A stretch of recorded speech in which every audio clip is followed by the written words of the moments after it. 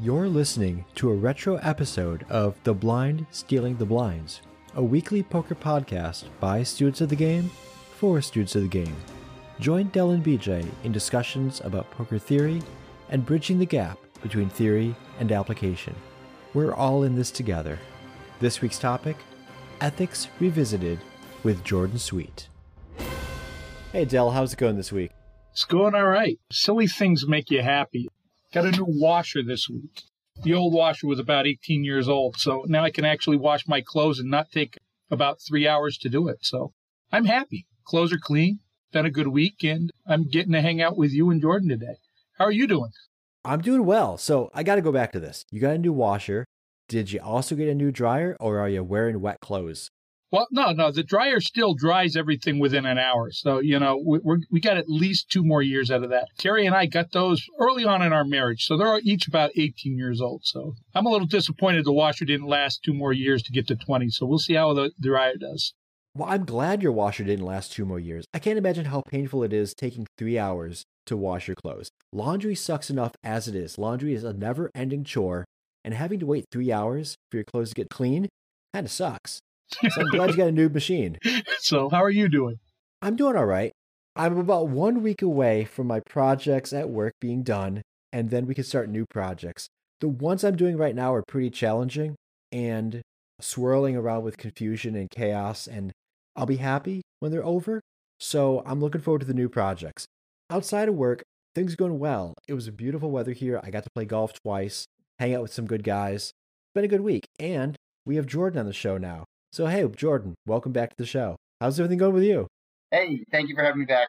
So, last week I had a chance to go back to Boston. I went to school up there, so that was fun to go visit the old stomping grounds. Funny laundry story. I actually left my clothes in the dryer to go run some errands the night of my flight, and came back and realized that it was set to delicates or something. So I go to take stuff out of the dryer and it's still all wet and gross. So I had to put it back in and run it at full heat, super, super hot for 20, 30 minutes to get the pants that I was wearing up there dry. So we all have laundry stories this week. We do. I got to take a quick minute and give a little productivity rant here, because my wife is absolutely terrible at doing laundry. She will put the clothes in the washer, leave them there until almost nighttime, and then freak out. Oh no, we got to put them in the dryer. Put them in the dryer, they'll get dry, and then they'll stay in the dryer all night long, and then they're wrinkled. Here's what you do. Everybody carries their phone around with them. Set a timer on your phone. You probably know how long it takes your washer to finish a load. For Dell, it used to be 3 hours. That's ridiculous. For most people, it's 45 minutes. Set the timer for 45 minutes.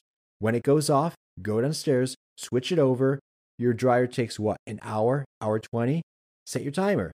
Go back. Do it all in order, in series, the same day. That way you don't have to worry about wet clothes, wrinkly clothes, and forgetting about it. We have these phones. Use them, people. For everybody who would like to respond to BJ's critique of how they do laundry, his email is... Yes. Oh, and I will fight you for this. By the way, every single dishwasher has an optimum way to load it. I will fight you on that as well. Something that we want to fight about on this show, though, is ethics. And we're having an Ethics Revisited episode. I'm glad Del and Jordan are here. We talked about this in our anniversary episode. One of the things we wanted to do in year 2 was revisit the episode on ethics. So this is our chance to do it. Let's go ahead and talk about that. Yeah, I kind of want to start. I mean, there's a couple reasons I wanted to revisit this. First of all, I don't think any of us were happy with the first time we talked about ethics. But the other reason is there's so much that's happened over the last couple of months around ethics. Cheating scandals, cheating accusations, RTAs have become a big issue. And all this stuff is going on. And one of the things that I love about a conversation with Jordan is it's not going to be necessarily us agreeing on everything, but we can have a nuanced conversation about this and have slightly different perspectives. But there's just so much out there that's, in my opinion, ethically wrong. It might technically be within the rules, and some people might argue that anybody can do it, and therefore it's fair. And I'll argue on the other side of it, because I think it just makes poker look bad as a whole. And I'm really excited about this. I think that we're going to do this well this week. So, for those who haven't listened to our previous episode on ethics, go back and listen to it. But just to couch it in terms of what ethics is, ethical behavior is typically behavior that is honesty, equity, and fairness in behavior. That comes to be problematic when you're doing a game for money. When there's money at stake, some people throw ethics out the window and they will try to act in a dishonest, inequitable, or unfair way to gain an edge. And so we kind of draw these lines. It's a very gray area of what those behaviors are, what's acceptable, what isn't acceptable. And I know we have some pretty heated ideas surrounding that. So, Jordan, you wanted to say something. Well, I think it might just be my contrarian nature, but I feel like I pride myself on being able to find the nuance in a lot of either like debates or arguments, like when it comes to political debates in the country or whatever. I feel like a lot of times some issues are just like blanket statement or generalized as like that's a bad thing to do. But I feel like maybe there are just some nuanced parts of some of the discussion that has to do with a competitive game versus like an unfair advantage. And I think there's some parts about the issues that Dell spoke about that maybe are just competitive in nature, whereas there are other things that really are just unfair. Well, let's start with there. What's something that is just absolutely unfair and unethical? Yeah, so when you talk about fairness in any competitive game, you're talking about, I guess, access. And in terms of poker, poker's a game of information, right? So then it's fairness as far as the access to information. So like the classic example would be Mike Postle cheating. Like if he has access to hole card information and other people don't, then that's clearly an unfair, unethical thing. You had mentioned RTAs. The access to RTAs and like range charts is available to anyone who wants to use it. There's just a learning curve required to be able to implement those things. So as far as like equity and access, it's fair in the sense of like everyone could do it. So if you then go talk about access as far as like sites allowing them and people going around the rules of what a website puts up, I mean, that's a different discussion. But I think what I'm getting at is in a broad general statement to just say it's totally unethically wrong, I think is a bit too general, whereas there may be a way to look at it as far as like a competitive or a more competitive version of the game. Yeah, I think that line is going to be different for a lot of people because there's some gray area, right? You know, like real-time assistance, RTAs. I think that the majority of people out there are going to tell you that's cheating, right?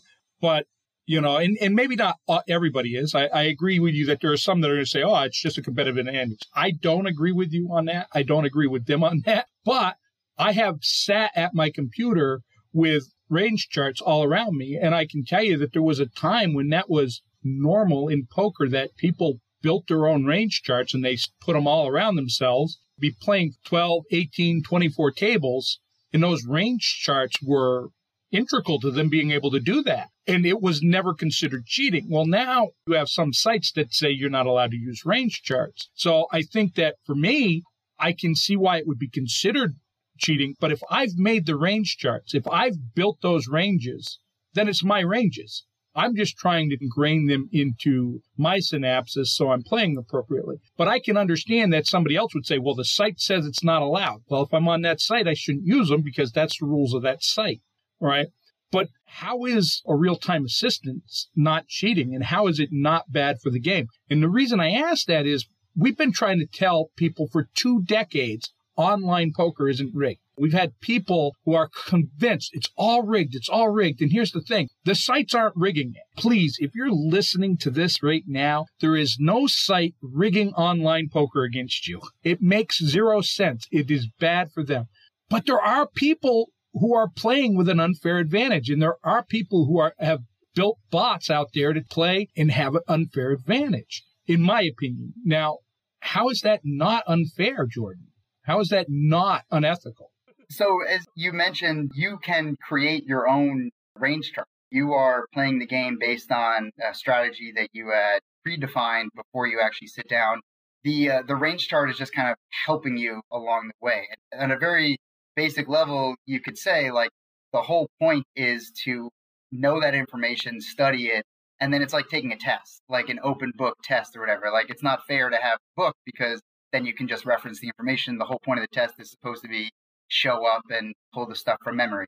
But you and I both know, like, the game is deeper than just adhering to a chart. So it's really, to me, just then a level deeper if you go and create your own bot. Now, like, the obvious response to that is that you go buy a bot online. But like, I think the point is, in all of what we've seen with artificial intelligence, it's that in order for the computer to do well, like, it needs a whole bunch of time to process this information. A lot of the bots out there are really just like the tightest version of a player. And I get that that's just an extension of the whole, well, you're just adding discipline into the game where the whole point of the game is to try and maintain your discipline while you're playing.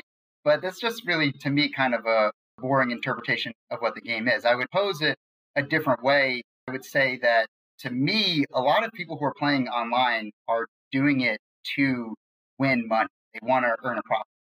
I would pose the question to BJ, maybe as a impartial third party, what does he actually enjoy about poker that keeps him going back to Maryland Live? There's some interaction there with other human beings. I don't know if BJ would ever be interested in sitting down and playing online because there's like maybe a whole learning curve. Online does play a little bit differently, but to me, the vast majority of people, they're getting online to try and win some money. And I could be completely wrong. There may be a demographic there of people who are like, I would like to be able to play poker and not have to go into the casino.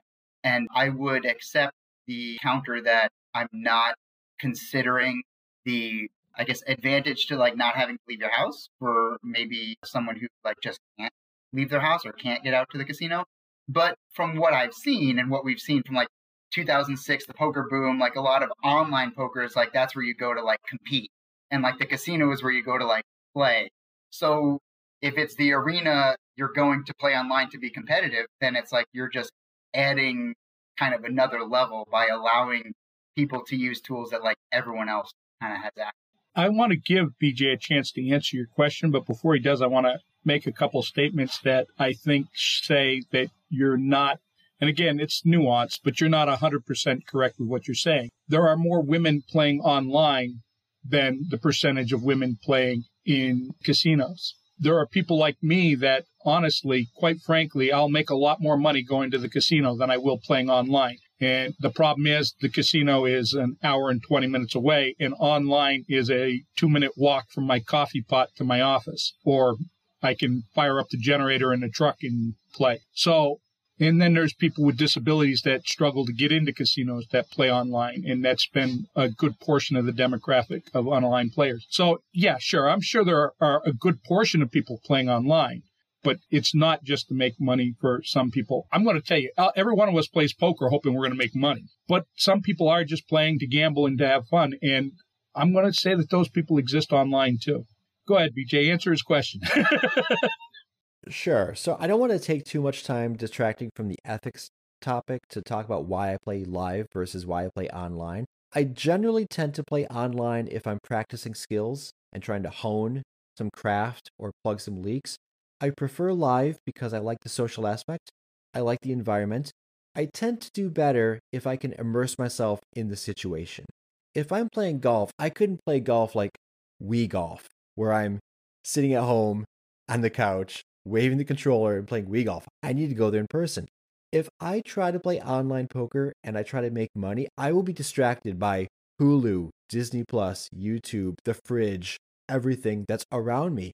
But if I go to the casino, I can be present, I can be mindful, I can be there in person, paying attention to what's around me, who's doing what actions are taking, piece the puzzle together. I have a much better time piecing the puzzle together of each player if I see them in person, in real life, than if I just see them as an avatar on a screen. Also, the action goes way too fast in online poker, so I don't have time to think about the action as deeply as I would like to if I was at live.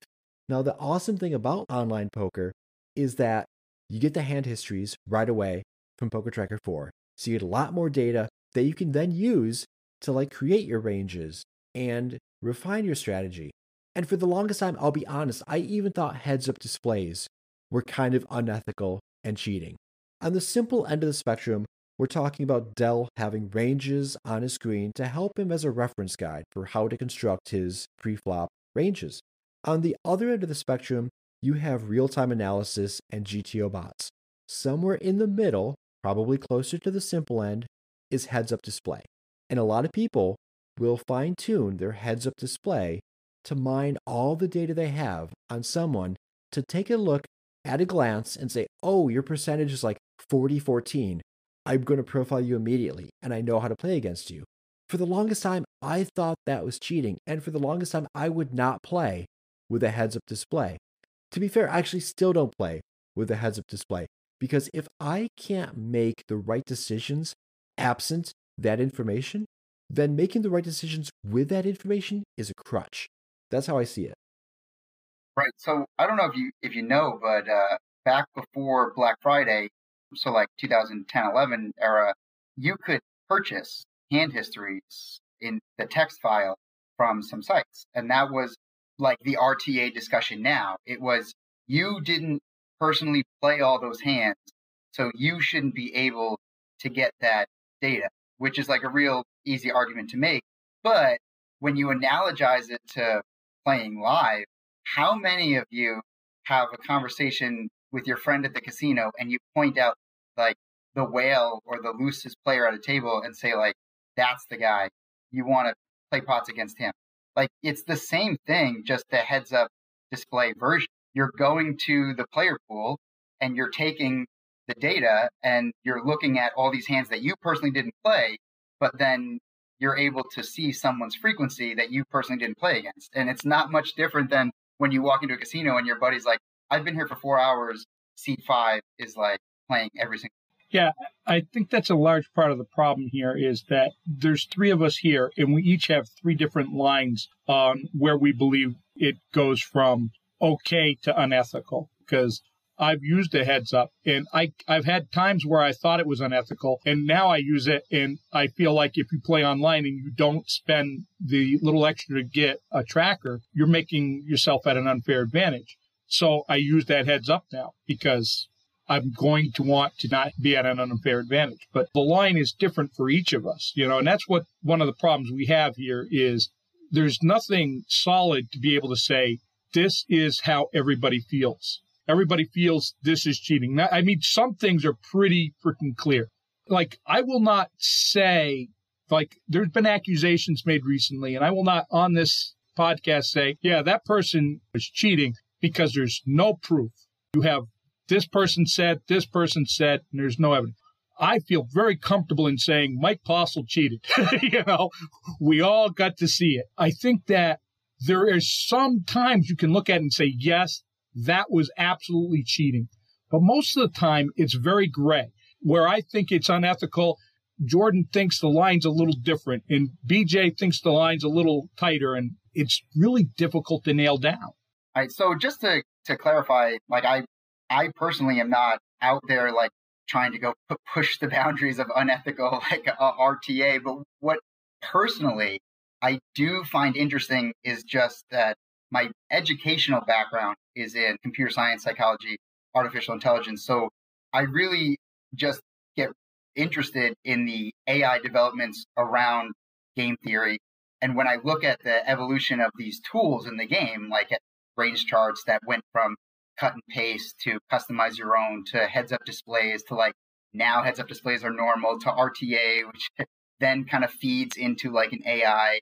The technology is going to develop whether or not it is like an ethical thing to do. The poker is just a great playground / sandbox for that technology to develop in. So I personally just get really excited to think about the future of bots playing against other bots and having the potential for kind of like battle bots where you have a tournament or a cash game style like winner take all, where you have 7 teams from universities around the world all present their own poker bot and you play it out and see who wins.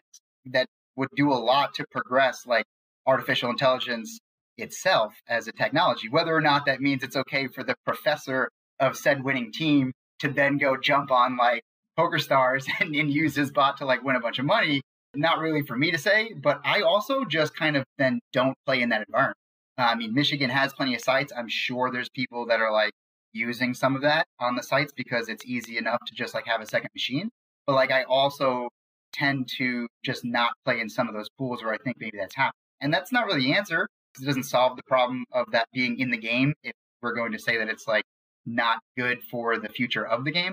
But I personally just get very interested. I want to key in on something that you just said at the last part of that statement.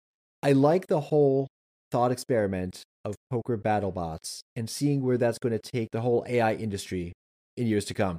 But what you had mentioned at the end was, I don't think that's going to solve the problem of unethical behavior in poker. What are we trying to achieve here? What are we actually looking for in the solution of solving unethical behavior in poker? Del had just mentioned that the three of us each draw the line differently on where that ethical boundary is. If the three of us can't agree on where that line is, sure as heck, an entire poker community is not going to be able to agree on that. So what are we left with? What are we trying to solve? Where do we go from here? Even though the line is different between the three of us, and that if we had 100 people on here, we could probably have 80 different lines, or maybe even 100 different lines. The reality boils down to this, is that there will be commonalities. And there'll be a point where the greater majority has these certain commonalities. Now, when I say the greater majority, I mean like 66%. That would be a true greater majority where, we can say, we know this is not acceptable in poker. Today, in the future, not acceptable. So I think that it is pretty clear to most people. I don't think Jordan would fit into the greater majority on this, but I think the greater majority would say bots are not ethical. And if you get caught using a bot, we're going to do something about it. And therein lies the stickiest part of this, right? Because I think we can get to that point where we have the commonality amongst the greater majority. But then the question is how do we police it? In the blacklist has been a big thing that's been mentioned a lot over the past few months. And here's the problem. Who's going to maintain the blacklist? I'm not devoting my time to it. I don't want Jordan doing it because he ain't going to be strict enough. So, and I'm just kidding, Jordan. I don't know how you'd be, but who's going to keep track of that blacklist? Who's going to be the ones to determine that you've crossed that line? And how long's the punishment going to be? Is every punishment equal? Is every crime equal? Obviously not. So where are we going to draw the line? Who does that? And that's the difficult part. It's like, it can be real easy to get 66 out of 100 people to say bots are unethical. We're going to do something if we catch somebody using a bot. Okay, what are you going to do? We're going to ban them for life. Really? For life? Okay. To be fair, they do catch bots every now and then, and it's like been a badge of honor sometimes for people who play online that are very consistent to be like banned for however amount of time because they were like botting, and they'll go post and be like, oh, I got flagged for botting because my frequencies are so tight and consistent that the site couldn't tell the difference between me and a bot, which is like, whatever. I agree with what you're saying. Like, it's super hard to police because they're throwing the wrong people in jail. Even in the poker world, like the innocent are being punished. I think part of it is in the past, poker's been mired in a lot of like sketchy underground kind of stuff. So when people kind of spoke about playing the game or heard other people playing poker, it was kind of like, oh, you're involved in some shady stuff. Thanks to the WSOP, thanks to a lot of tournament series, and thanks to some great organizations like the WPA, poker is more mainstream. So as the voice of those players gets louder, there's not much choice for people who run rooms or tournament directors to like, they have to listen to that. So as a group, you just kind of, I think, have these discussions more often. So I don't think the intent of any discussion should be to like solve the problem outright, but maybe to just initially start more discussions on the topic. Because some people think that it's okay still. Like, I don't think it's far-fetched to say that some people think it's actually okay to start a game, sit down with someone and like fleece them for a bunch of money. They like honestly think, well, poker's just a vehicle to do that, and that guy's a sucker. So just the more that the conversations happen and we agree as a community, like that's not a cool thing to do, then I think that starts to maybe solve the problem in itself. Poker is just like everything else in the world. Like, I don't think you're going to regulate every single game ever, right? But like, you're also not playing in every single game ever. I mean, you have a choice to go to a casino. And I love Dell's point that like you can choose to go to the casino to pay rate to have a dealer like enforce some rules. I have a fun story for you too. So I played when I was up in Boston. I went to Chasers actually on like a last minute. One of the dealers there was like a string bet on the table. It was forward motion with both hands. What happened was both hands went forward, and then like the left hand let go of the chips before the right hand let go of the chips. It was all both hands came out at the same time. Left hand stopped first, then right hand. And the bet went out. No one said anything. The player who's the bet is the actions on this player. They were like, "Was that a string bet?" And the dealer was like, "I don't know. How did you do it?" And like everyone at the table was like, they mimicked the actions. And he was like, "Nah, that's fluid motion." And he literally was like, "I don't really think it's my job to call that. Like, if you think it's a string bet, you can go ahead and call it, and we'll bring the floor." So because we spoke about it last time, I really wanted to bring that up. As a community, we can have that discussion, and the room can change their rules if enough players there say like, "Hey, you should really start policing that." So there's a couple things about that, okay? I want to say this. Like I say that I pay rate for the casino to provide me a clean, honest game. That's got to be within reason, like, because they can't police everything. Now, I think that one is pretty obviously falls under the responsibility of the dealer to say whether or not it was a string bet. But there are certain things they can't necessarily catch every bit of collusion. They can't catch every little thing that happens. So we have a responsibility to ourselves playing poker, an ethical duty to ourselves, especially if we're playing professionally. We have an ethical duty to our families to protect ourselves because we're making money to provide for our families. And that's how I feel about that. I think it's both. It's not like I feel like I pay that rake and I put all the onus on the casino and the dealer. What it really means is I'm not playing underground where I have to worry about somebody showing up with a gun and taking all our money. It means that I'm showing up and I expect that at a casino, if somebody is caught colluding, that the casino will handle that and get them out of there. There's a lot of nuance to it. It's not, none of it's black and white, right? I mean, I'm a huge proponent of a thought process, right? Like try and create a process to think through those complex things. And your underground game analogy with, someone coming in with a gun, it, sounds like a movie, but like even something like that, we can put through a filter, like an ethical thought process filter. And if we're going to define ethical behavior as equitable, fair, and I would say like access to the same tools, if someone comes in with a gun and you don't have a gun, like that's not fair, right? So it passes through the filter and it fails the ethical test. Now, you could also say like, well, if everyone has a gun, that's fair. So it can be twisted, but I think that's a good, at least system, a good thought process and approach to it is you take the behavior that you're discussing and you pass it through the filter of, is this fair? Is it equitable? Does everyone have access to the same information? Because poker, if we're saying is a game of information, then it's different than saying like steroids are unfair in baseball, because you could use my own words against me and say, well, everyone could just take steroids, but taking steroids has a physical consequence. So it's not the same. Like I am maybe not willing to risk the same physical consequence and toll that it would take on my body as someone else might. So then taking steroids passes through that ethical filter and it comes out the wrong side of that's not equitable, it's not fair, it's not the same act.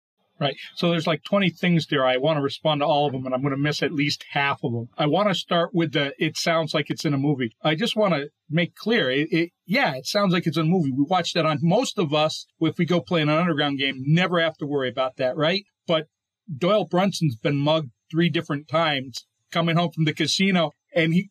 I mean, I grew up in New York. I'm familiar with a lot of the stories of, Yeah. And he's actually been in a game where they broke in and robbed the place. So it can happen, right? I don't want to get off too much on that. But I will say that like the whole notion of anybody can do it, therefore it's fair, that would be true. Not anybody can do it. Like, for example, not everybody can play with a heads-up display. Maybe, that person had $50, they put it on their account, and they can't afford the money to buy a poker tracker for or a Hold'em manager. They can't have that heads-up display. Or it might be an ethical issue. Like in BJ's case, BJ can't play with a heads up because he just doesn't feel it's right. So it's not fair because he can't do it, you know? Well, he chooses not to. I mean, all right. So wait a minute. Give me just a second. All right. Is it a choice, or when you feel like the core integrity of who you are is challenged by it, is it still a choice? Because in my opinion, it's not. Like, I will not sacrifice my core integrity. Right. I totally get what you're saying. I also don't want to sound insensitive, but at a certain point, it is just a game. So I have trouble getting to the same level, I think. But I also, in the context of my experience with like professional work environments, have had to deal with some very complex issues. So to me, like, poker is a lot more relaxed version of being able to make a living than like being in the military or being responsible for people's like careers by making a management decision or whatever. So I guess what I'm trying to say is like, I understand what you're saying, but I also feel like that's a very strong opinion to have about playing a game. And for sure, there's a ton of money on the line for people that are playing for like millions of dollars. But I also could see that like, if it's the question of earning $1 million or playing fairly, like, I'm glad I'm not stressing over that decision, because I personally be swayed towards making $1 million if it's not, illegal. So I think that's a very, very tough question for me to like personally kind of answer. So I prefer to enjoy the parts of the game that are fun to me and not like get bogged down with the ethical dilemma of whether I'm doing something wrong. So I don't want to put myself in a situation. Just to put a bow on this briefly, I could use a heads-up display. The reason I don't is because when I play online, I play as a trading tool to hone my skills for live poker. If I'm not going to have a heads-up display when I play live poker at Maryland Live, it doesn't help me to play with a heads-up display online.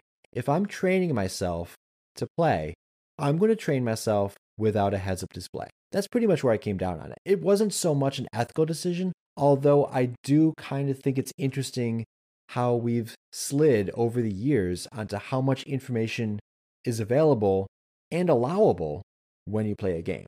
But that's why I don't use a HUD. I think something that's worth bringing up as far as the poker community and discussing ethics in the game is some of the loud voices in the community have been involved in unethical activity and behavior, right? And it's not that it's normal. It's just some people are maybe a bit more abrasive personalities. And there's no rule in poker that says like, you can't be a jerk. There's plenty of people out there that other players don't like, right? So what would Phil do if he couldn't be a jerk? Right? So like, there's some things that are clearly like that we don't even have to talk about. There's some things that are clearly unethical in the sense of like running a stable and having your horses like soft play against each other in big tournament fields. Like, we don't even really need to discuss whether that's okay or not. Like, everyone would agree that it's not okay, but we still have people playing that are like sometimes abrasive personalities with opinions that people don't agree with, and they've just been a part of the community for a while. And I don't think there's a lot of pushback in the past as far as like, hey, what you're doing is bad. It's just like, I don't like that guy. I'm just going to prefer to think that he's like a jerk. So I think the way to get around some of these issues is that we can just be a little bit more open with the conversations. Maybe it might be, can't speak for everyone, an issue of like people not wanting to risk stepping out and like getting ridiculed. But I think we see more and more like good guys in the game talking about like good behavior and maybe calling out people that are doing the wrong thing. I would like to repurpose the phrase good for the game.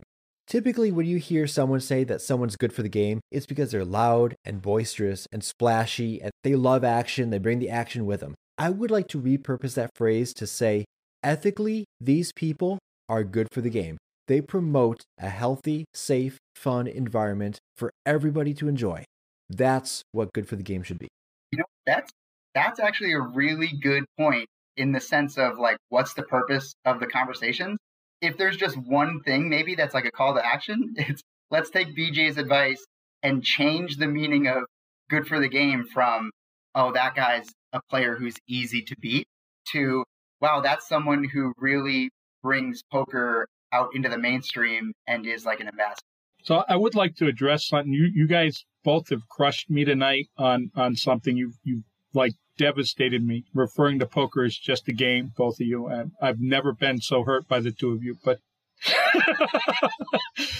one of the things that I think about is that it's funny because the ethical line can also change based on who somebody's playing against. And because I mentioned his name, it brought it to the forefront. We all watched what Phil did on the live stream there, the I didn't fold and the whole just pay me $5,000. If he were playing against a group of professionals, I think all of us would agree that that was ethical behavior because everybody would understand the situation. He was playing against a bunch of amateurs and none of them understood that situation. And I think that, like, back to what BJ was saying, somebody being good for the game. I think if you ask Phil, he would tell you he believes with all his heart that he's good for the game. And at one point he might have been, but I don't think he is anymore. I think he ends up being that thing that people look at when they say, this is why poker is bad. Nobody is watching that who is new to poker and thinking that that's a good way to treat somebody. I'll put the caveat on that because that game, that stream was a pretty great example of what I was trying to say in that it's still just a game. Because I totally understand that people, professionals that are playing to earn a living are treating the game very seriously. I mean, I study a ton. Right? I know, Del, they treat the game very seriously. So I don't at all mean to say like, oh, it's just a game, it means nothing. But what I mean to say is there are still people who are playing for fun at a very high level. There's a lot of money on that table. And there's some people that play for a lot of money. The comedian Kevin Hart plays some big games. I know has an affinity for poker. He likes to play now. He's gotten very good, but you can see him on some Poker Go streams or episodes where Kevin Hart just has a lot of money. He likes to play, so he was willing to lose a lot of money. So the point I'm getting at is that those of us that are able to play for a living are able to play a game. But it's like the Spider-Man quote, with great power comes great responsibility. If you're going to step into that arena as a professional, I think we need to accept that there's a responsibility to be good for the game in the sense of professional players should be making the game comfortable for people who are there to play a game. So like I all the time will say that I like to play because I'm competitive, but I'm competitive against you. I'm competitive against BJ. I'm competitive against Seabass and like other players that I get to like needle and really like apply a lot of theoretical, nuanced, advanced stuff to. But I'm not sitting down at the local casino and then just like trashing people who don't know what they're doing. I'm also there kind of to have some fun and make money playing a game. I'm not going there and thinking that like, I'm not doing like a WWF entry being like, I'm going to crush all of you. I mean, it's not fun for anyone. With great poker power comes great poker responsibility. Yeah. So, Jordan, I just need to point out in the future, all corny superhero comments are the realm of BJ. No, I don't have the corner on that. Jordan can do it. I don't have anything else that I can think of right now. Do you, Jordan? Do you, BJ? I think this has been a great episode. This is way better than our last one. Not to discourage anyone from listening to our archives and checking out the first one, but I think this was a lot better. I do too. Thanks, Jordan, for taking time to join us. Thank you. I hope you both have a good night. You too, Jordan. It's great. You too. Thanks, Del, for joining me. Thank you. And until next week, stick to the plan, and may all your variants be positive. This has been The Blind Stealing the Blinds, a podcast by students of the game for students of the game. If you haven't already done so, consider subscribing. And when you're not counting your chips, take a moment to leave the guys a review on Apple Podcasts or wherever you get yours.